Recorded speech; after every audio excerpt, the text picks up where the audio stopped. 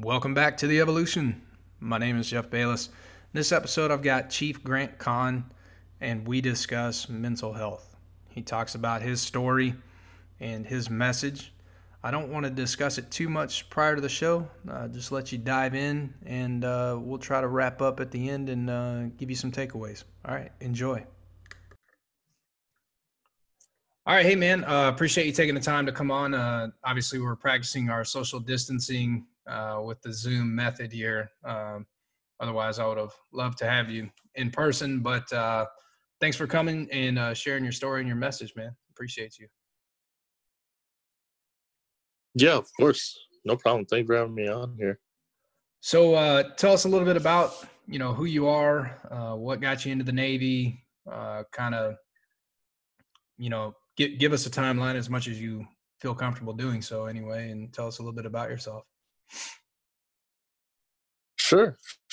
So my name is Grant Konbalinov, or Grant Kahn. I am a chief. I'm an NCC, but I'm a recruiting type NCC, so not the, not the career counseling side of it. I'm a career recruiter. I joined the Navy in 2008. I joined as an electrician, E1, fresh out of high school, out of Staten Island, New York. Absolutely no idea what I was doing. I knew I wanted to join a branch, but I really didn't care what branch it was. So I just went through whatever door was open at the recruiting station. Navy door was open. And left for boot camp August 5th, 2008. Obviously the Great Lakes.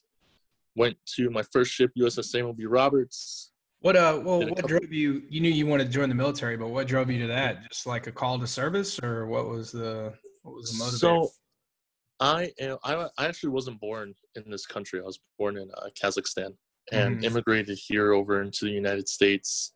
But a big thing for me was when I was about, how old was I? When I was 5, my dad was actually deported for criminal activities here in the United States.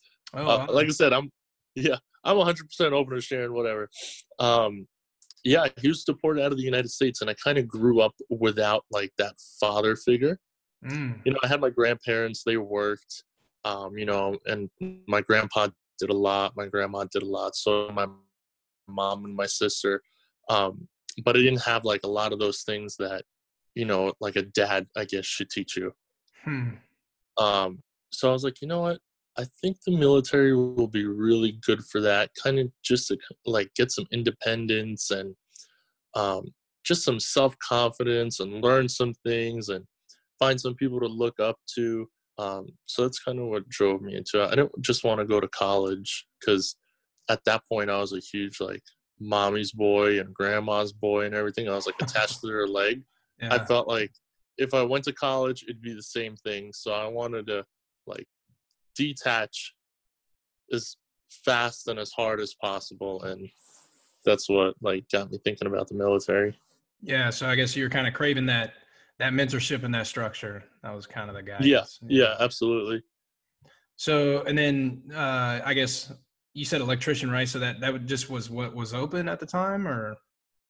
Yeah. So they offered me, what was it? 5 jobs. They offered me EM, GSM, GSE, Corpsman, and SH. And again, like I said, I was attached to my mom and my grandma. And my mom actually went, this was in Fort Hamilton in Brooklyn, MEPS. My mom actually went to the back to sit down with the processors, and we chose the job together.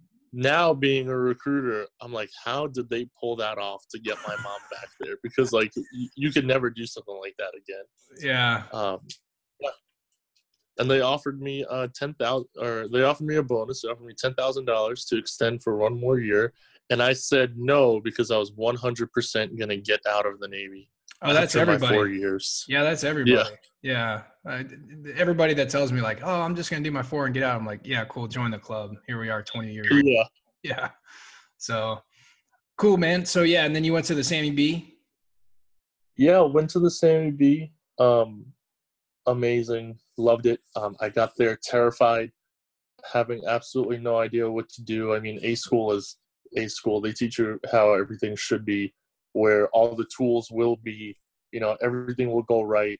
You'll find the flaw when you're troubleshooting the first time, every time. And then I went there and it was just like a smack of reality. Yeah. Yeah, Like, great, great. You're a technical expert. Now here's the broom and a needle gun, and you have yeah, birthing cleaners. yep, Yeah, exactly. Um, but I went there and had a very small shop. Actually, I was the only EM, yeah. except for the two EMCs on board. My LPO was a GSE, Mm. and just started from there. Like the learning process and everything started there. And so, how did you end up becoming an NC? How did that work out for you? Yeah. So I did a couple deployments on the SAMI B. Then I went IA in between that, where I was kind of like translating and stuff because I could still speak Russian. And then I went to the Peleliu out of San Diego, deployed a couple times on her, When were and you on? then When were you on Peleliu? I was on Peleliu 2012 to 2015. Yeah. Well, we'll have to talk off mic. I have some friends that were there then. I was Yeah. on Peleliu 2000 to 2005. So Oh, okay. yeah, it was my first ship. Shiny nickel. Yeah. Yep. Cool. Yeah. So you But did 2 deployments on huh? Peleliu. hmm Yeah, that was another like I was leaving the Sam B. Roberts. Like I had my EL letter. I thought I was, you know, amazing. I knew exactly what I was doing. I'm going to go to the Peleliu. It's going to go great. And as soon as I got on board, because the Sammy B was gas turbine Mm-hmm. and the Peleliu was steam. As soon Yeah. as I got on board, I'm like, hey, look, guys, like I know I'm just an EM2, but I have my EL letter, EDO, like I know what I'm doing. They're like, okay, cool. Here's the light off procedure, and they threw Yeah. this EOS down, and it was probably like, I don't even know. In my eyes, it was like 250 pages. It was huge. I'm like, okay, I'll go ahead and start with sounding and security. Yeah. you Right. know, it was just like a Yeah. huge like wake up call. But yeah, it did a you know did a couple deployments on her, and then it was RDC recruiting, and I originally started screening for RDC, and then for some reason like that fell through, or my orders got cut, and the detailer was like, hey, you can go recruiting. I have NRD Philly. And that was it. That's where the recruiting started. What was the IA tour in between there? So it was really strange. Kind of like my CO got an email, and it was from the CNO's office, and it's like, hey, you have this person here. He needs to screen for deployment. Um, I had to take a lie detector test. I was really hoping they weren't going to ask me like, have you ever slept on watch? No, Yeah. you know. Yeah. Um, but yeah, I had to take like a lie detector test, and like I said, it was pretty much just using my language overseas. Mm-hmm. So, uh, around this time in your personal life, what's going on? So you end up, obviously, I mean, I follow you and I know your story, but so at Mhm. some point you got married and you have kids and personal life is trending in a good direction there. And Yeah. So I met my wife in Florida, right in Mayport, right before I transferred. Um, and I went from Florida to San Diego, and she followed me from Florida to San Diego, and then from San Diego to New Jersey, she followed me there too, and we ended up getting married and having 2 kids that nice. are making a bunch of noise downstairs right now. Yeah. All right, good. Yeah. So, um, I guess you selected the recruiting program hmm because you were looking for shore duty. You had done back to back sea duty, I'm assuming, and then it was time to come up for shore to kind of get your seashore rotation going. And then, Yep. um, how did that tour affect you, or at what point did you kind of hit your spot where you get to the resilience piece where you talk about now? hmm So that actually started happening when I was on the Peleliu. Um, so I deployed a lot on my first ship, and then immediately into an IA, and then immediately into a deployment on the Peleliu. Um, and I thought that I was, totally fine and everything. And I started seeing that I wasn't, but I was trying to mask that and hide it just because I had that like tough mentality. Like, this is going to go away. You don't need to ask for help. People are going to look at you like you're weak. You just checked on board the ship. All those like normal thoughts were running through my head. And, I kind of talked to my wife. I brought it up to her, and she was really the one that pushed me to go and, get help. And even though she pushed me to get it, I still was like, okay, well, yeah, sure, I'll go get help. Yeah, right. And Yeah. then every time I come home, I'd be like, oh, yeah, medical is busy, or medical this or medical that. But finally, one day, I was like, enough is enough. I'm going to go up and talk to the doc. Now, some of the things that were happening was I started feeling anxiety, started having some PTSD, but the biggest thing was reoccurring dreams. Yeah. So I had the same dream over and over and over again, 3, 4, 5 times a week. And I would wake up in cold sweats, or I would wake up screaming, or I'd, sit up, like in my sleep. So yeah, while I was on the pelvo, I went up and spoke to the doc up there. What was the dream? So the dream it was kind of like, and even now I still get it sometimes, like whether we'd be in a compartment and the compartment would start flooding, or one of the biggest ones was like, we'd be going into, let's say, like a clear room, and I'd be the first person into the room, and I'd raise my weapon, and there's a person standing there with a weapon pointing at me, and I go to pull the trigger and nothing happens, and then that person pulls the trigger and I wake up. Yeah. Yeah, those So, anxiety dreams. yeah. I had a dream, and I don't know that these are all related, but obviously everybody that listens to this knows my story, and I think part of the reason I wanted to have you on was just to talk about this process of getting help, or analyzing, maybe not even analyzing is the right word, but just identifying when there's something going on, right? Like if you're having some sort of anxiety, like the first step is identifying it and then doing something about it, right? Then getting help or whatever. Mm. I used to have this dream where there was this like artificial tsunami created somehow by like a foreign government that caused all the ships to crash into the pier, and it was really weird, man. But yeah, I mean, I can definitely relate to that. That anxiety you can get, through however that manifests, right? So for you, it was these dreams and this anxiety, right? And so you ended up talking to the Mm-hmm. doc, and then what did the doc? How did that? Were you chastised and were you ostracized, or how did the command? What did that look like after you did reach out for help?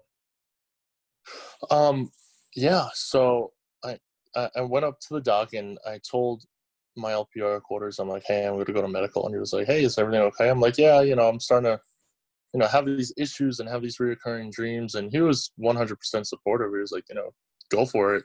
And I think that's one of the biggest things that people fear the most is how their leadership or how their chain of command or how their fellow peers are going to respond to it. And to me, it got to the point to where I don't want to say I didn't care, but I put my mental health and my life as the priority and not what other people, will think of me. Yeah. But I went up there and I started talking to him, and it was like nothing was happening. My peers didn't say anything different. My supervisors, they asked me a little bit, they would check up on me every now and then, like, hey, how are things going? But they didn't like baby me, which, I wasn't looking for that either. Yeah. So really it wasn't a big change. They were very supportive of it, and so were all the other EMs on board.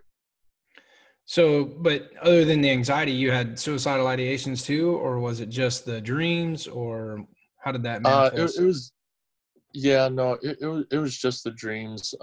Did that come across my mind sometimes? Yes, but it wasn't like as heavy to the point to where, I spoke to the doctor about it, but it was more of the anxiety, the PTSD, the reoccurring dreams. It was leading up to that, Yeah. but the suicidal ideations wasn't the main reason why I went up to go get help. So what was the actual help? Like, what was the form of the help? Was it a prescription? Was it counseling? Was it, hey, read this book? Um, Like, what did they give you as like skills or coping mechanisms? yeah, so he prescribed me anti-anxiety medicine, which I didn't take. But he did say, hey, I want to try something with you, and it's called sleep reconstruction.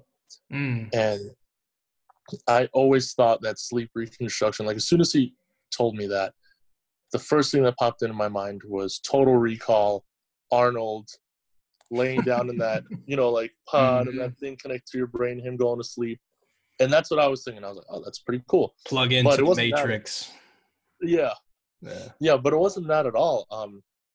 What it was, um, he was like, every time you have this dream, I want you to wake up and I want you to write down the outcome. And I want you to call me. He was like, I don't care when it is. You could call me, you could text me if we're, underway. You can come up to medical. He's like, I don't care what it is. Just get in contact with me. Hmm. So I would have this dream and I'd write it down and I'd get in contact with him and be like, okay, so what happened? So I would tell him, I go into a room, I pull the trigger and nothing happens. He was like, okay, well, do you have a sidearm? And I'm like, I don't know. I never got that far. He's like, okay, well, the next time you have this dream, look at your hip or look at your thigh and see if you have a sidearm. So I have the dream again. I forget to do it.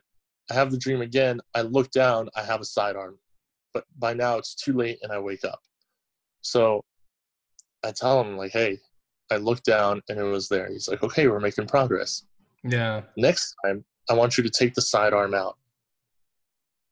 And it took me a couple of times to get to it, but finally, I have the dream.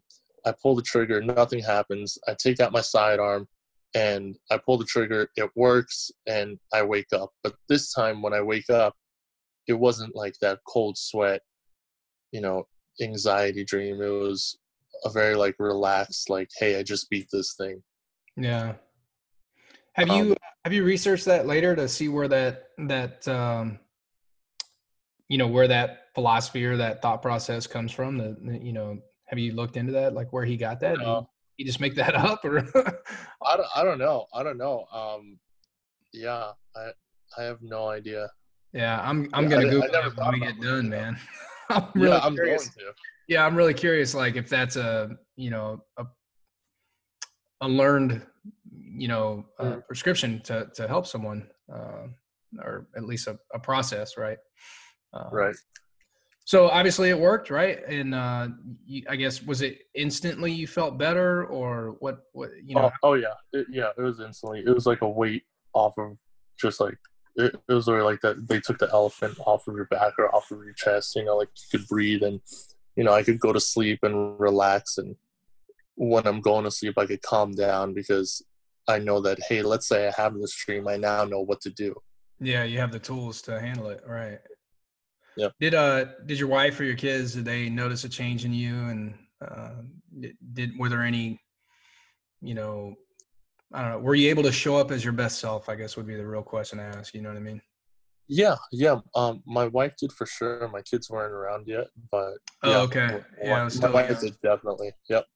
That's interesting. So, what about at work? Did your performance, change in any way, or were you able to? Um, Yeah, so I always tried, like I said, I try to hide it for the most part. So a lot of people around me didn't notice that I was going through something, Hmm. um, and I think that's one of the biggest. I don't want to say. Like, I'm trying to find like the best way to put this. When we talk about suicide and when we talk about people attempting suicide or committing suicide, we're always so shocked. We're always like, oh my God, how could that have happened? Because the when we think and the training or whatever that we have sometimes, it's always like, is this person depressed? Is this person crying? Or, is their work performance slipping? Are they selling things? But that's not always Yeah. the case. There sometimes there's people that hide it, Yeah. and on the outside everything is perfectly normal and they're great and they're excelling at work and they're doing amazing things, but on the inside, it's a totally different story. Yeah. So with me, it was more of that case to where like I wouldn't show it that I was struggling with something, to my peers or to my supervisors until I actually went and spoke to them about it. Yeah, and I think I don't want to make an assumption, but I think what's interesting is maybe that might have been the catalyst for you to move into kind of like what you're doing now. Obviously you're a career recruiter, right? So you're in the business of helping sailors. I mean, legitimately, like you don't turn a wrench anymore. You don't troubleshoot electrical problems on a ship. Like you're in the business of helping sailors fundamentally, right? That is the fundamental. What is the definition of like a career recruiter anyway? Like, do you have like? I mean, that's really what they do. They're career recruiters. Well, for me now, it's a little bit different because I'm not recruiting, and I'm like totally out of the community. But NCs out there that are that are career recruiters, they're that's what they're in charge of. But it's a little bit more technical. So we're supposed to be like the subject matter experts on hot zip codes and prospecting techniques, and like pretty much I don't want to call it headhunting, but like on the civilian sector. Yeah, that's what it would be like. Yeah, and so like after you got into this field of basically helping sailors and recruiting sailors, right? Like the move then, and I've listened to your podcast on Don't Give Up the Ship, and I've seen what you're doing on social media and stuff, and you're basically reaching out to people. Like I'm not on Reddit, but I do see the importance and the good that can be done with reaching sailors via social media, right? Or podcasts or YouTube, or we got to reach them where they are, right? And tell us a little bit about like what you're doing in that endeavor, in that field. Yeah. So when I first started recruiting, I started using social media very heavily, just for recruiting.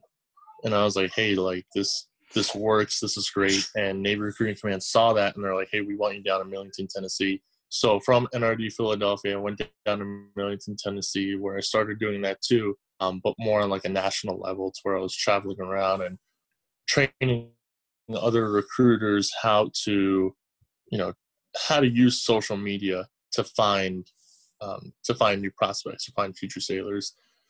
And then last year, when I started all of this, or the reason why I started all this last year, was because in December, one of my close friends committed suicide. And I mean, him and I were on boarding teams together and gun shoots. And so him and I were close, and he committed suicide. And then a few months later, another close friend of mine committed suicide. And at that point, I was like, hey, like what is going on? And that I knew it happened in the Navy. I saw the numbers, and I would see the Navy Times stories and all that stuff. But I guess like it just hits so close to home now that I was like, what is happening? Why are people out there hurting and not getting help like I did? So in February or March, I don't really remember, I kind of called my wife, because I was in Pensacola at the time, and I'm like, hey, I'm going to make a video in my uniform about suicide and talk about it.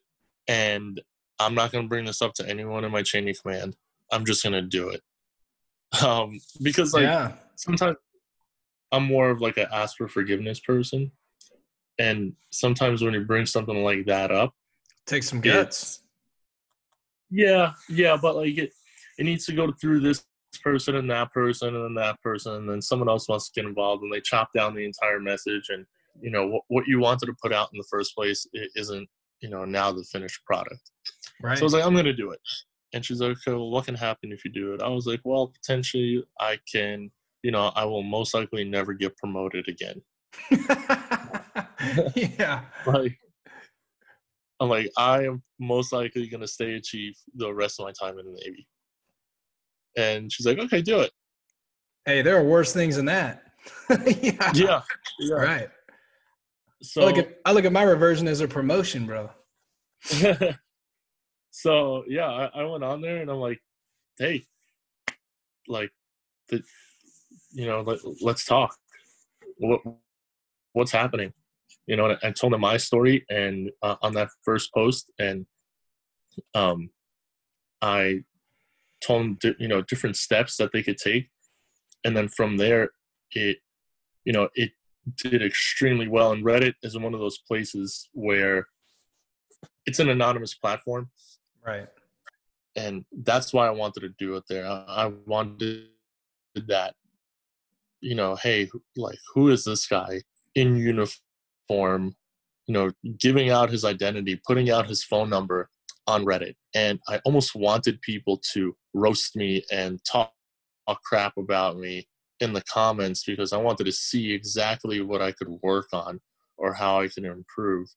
And if you go on Reddit, Chiefs have a very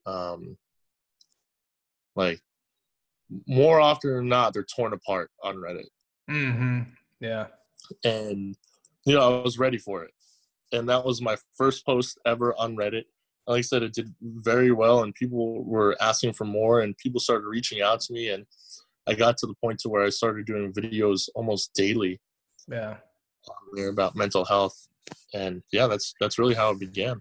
I think junior sailors, or just people in general, can really smell inauthenticity.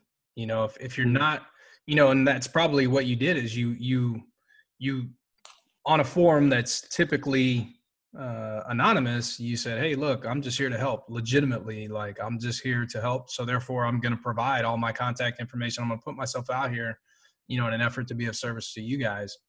And I think they know, or I think if we're not even talking about junior sailors, we're just talking about human beings in general. Like, they can tell if you're being real or not, and that's probably exactly why it was well received and why it resonated.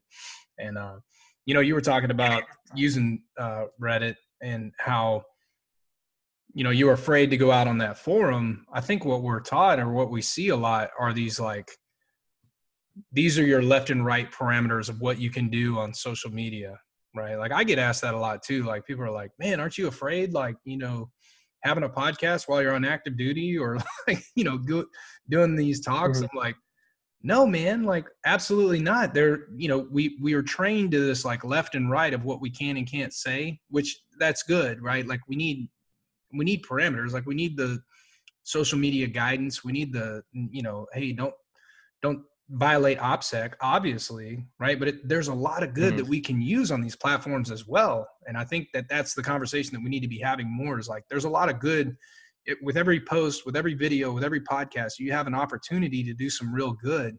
We shouldn't only talk about the left and right limitations, but also the potential, in sharing your message and sharing your story. There's a lot of potential out there if you're smart about it. If you're not, obviously violating OPSEC or doing inappropriate things. But if you genuinely are trying to help somebody, I think social media, podcasts, Reddit, all this stuff is a really good place for, and that's what we should be exploring right now, So kudos to you, man. Like, I really respect that. And it is scary.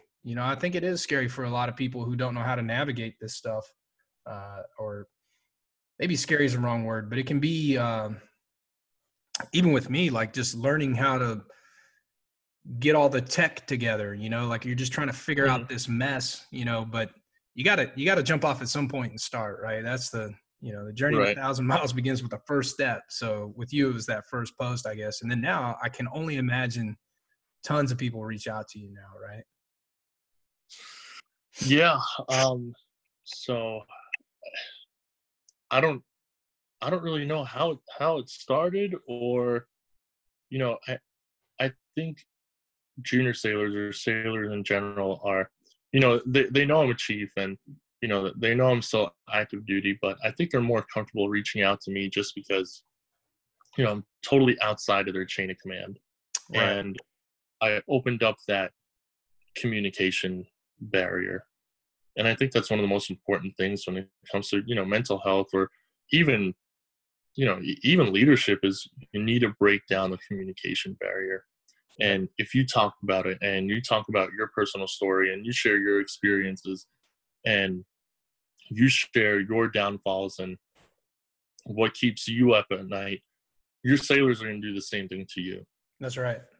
Yeah. And that's when you'll really notice if something's going on, or, that's when that sailor will feel comfortable coming to you and saying, like I just had one yesterday. Someone texted me and it was like, "Hey Chief, I want to talk to you. I'm going to DRB and I'm really not in a good mindset." And, him and I had an hour-long conversation. I never even knew his name. Oh yeah. Cool. So yeah, I definitely think that's, yeah. And what needs to be done.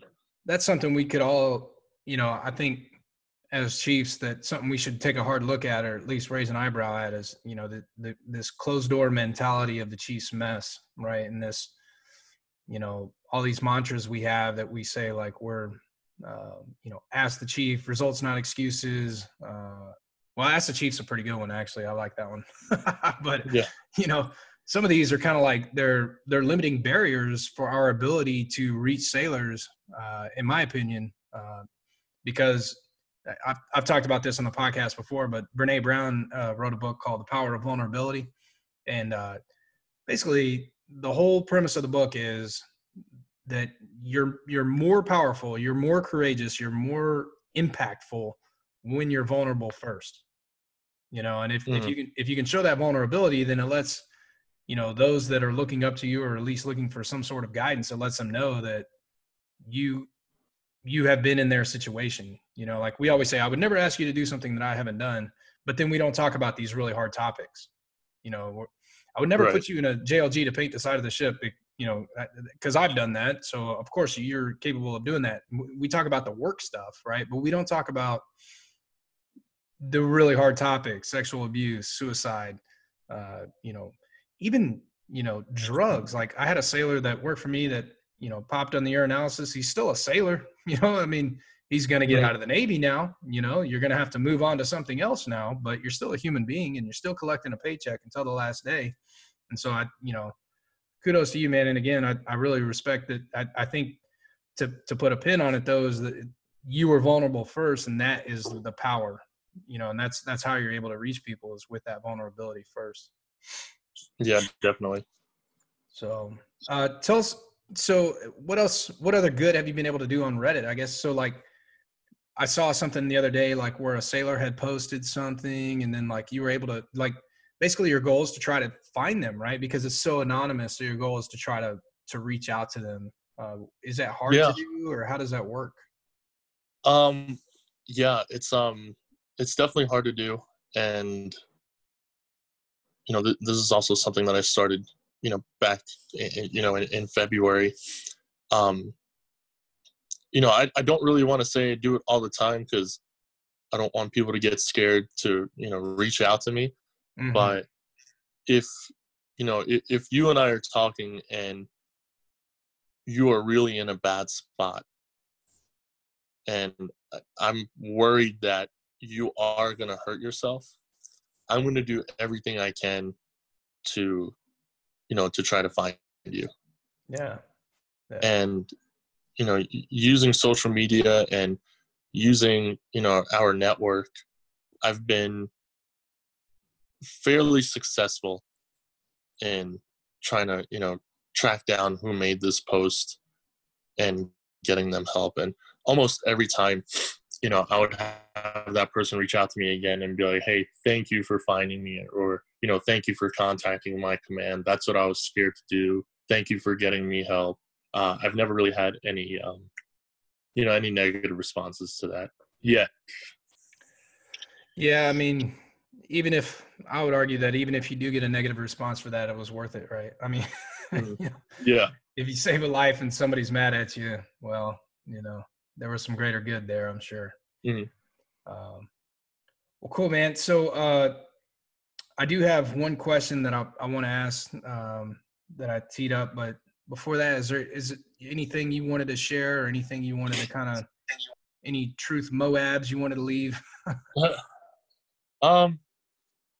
No, I think we really talked about all of it.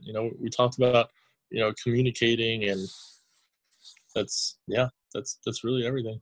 Cool. Yeah. And so if somebody, I'll put like links into the show notes if you want me to. You can Mhm. send over some stuff and we can talk off mic about that. But I know you're pretty open to sailors reaching out to you, so I'll do a good job of trying to make sure that I connect that with this episode. Yeah, absolutely. So my last question, and I pretty much ask everybody this because it's a philosophy that I've worked on for quite a while. So it's been my experience anyway that I was so worried about my legacy and my reputation that I worried very little on a day-to-day basis about my value system and my character, right? And Mhm. so what I kind of learned is that if I worried more about what my values are that make up my character, which then my reputation and legacy takes care of itself, right? Like all of that stuff Yeah. happens autonomously. If I just worried more about my character and my value system, my reputation is, it's going to happen automatically. So the Mhm. question is, Grant Kahn, if I were to write this in this book and you'd never read it, but this is my interpretation of your character, what would you hope that I wrote in this book about your character? Ooh, That's what everybody says. yeah, that's a tough one. It's kind of like that's kind of like an eval. It's hard to Yeah. Write an eval write about about your. yourself. Yeah. Yeah, it's kind of like hard to write about yourself. I'm going to go ahead and need you to write your own award, please. Yeah, Mm-hmm. yeah. Um, I don't I don't know. English is also my second language, so I struggle with big words sometimes, or like smart words. Um, Well, I am a bosa mate, so, you're uh, good. yeah. I don't know. I kind of just uh, pretty much my entire like time in the Navy. It's always, or for the most part, my time in the Navy, I've always had this mentality that one day I'm going to take my uniform off. Mm-hmm. You know, and all this stuff that I did for 20 years or 15 years, if the Navy decides to kick me out, um, all that stuff will go away. It'll either go in a shadow box and hung up somewhere, or under, under my bed, and I will never look at it again. Yeah. And if I don't,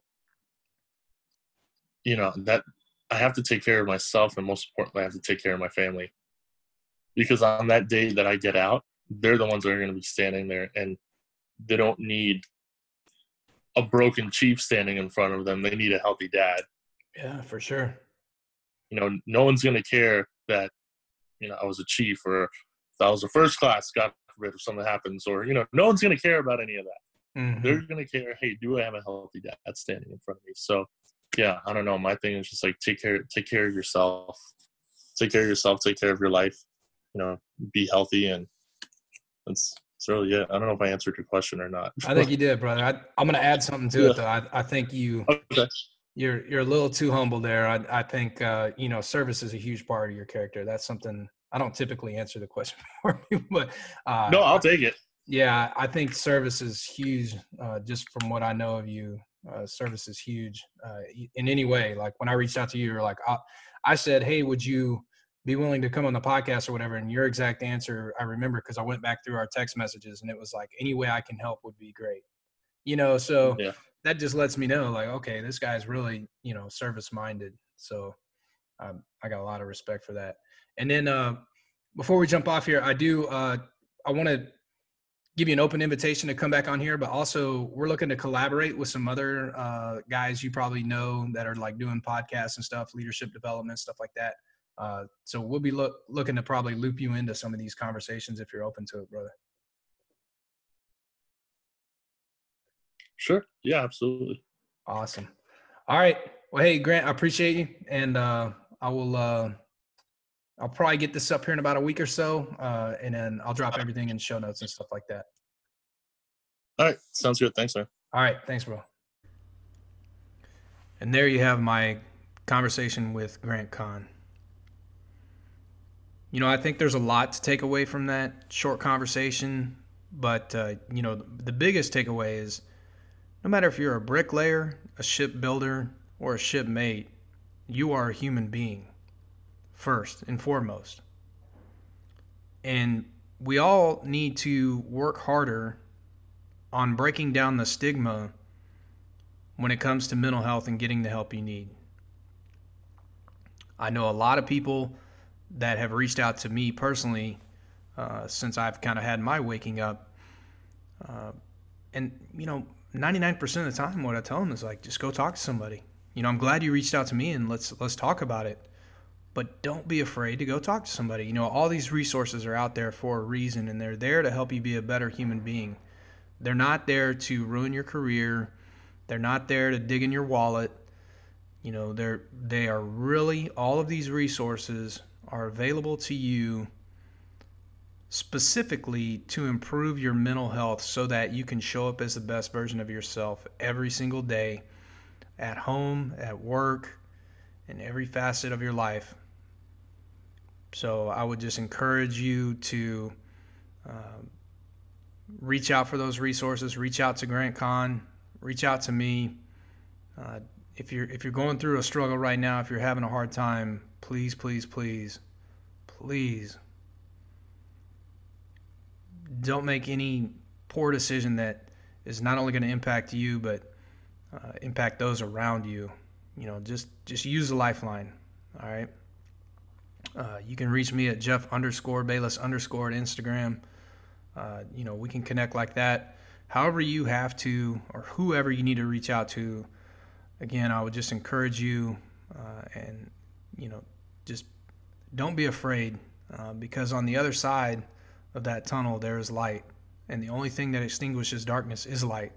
And the only way to really get there, at least it's been my experience, is through getting some help. And that can look like a lot of different things, but the first step of 1,000 miles is that first step, right? Or the journey of 1,000 miles begins with one step. So you have to take that first step, and that first step is picking up the phone and making the phone call.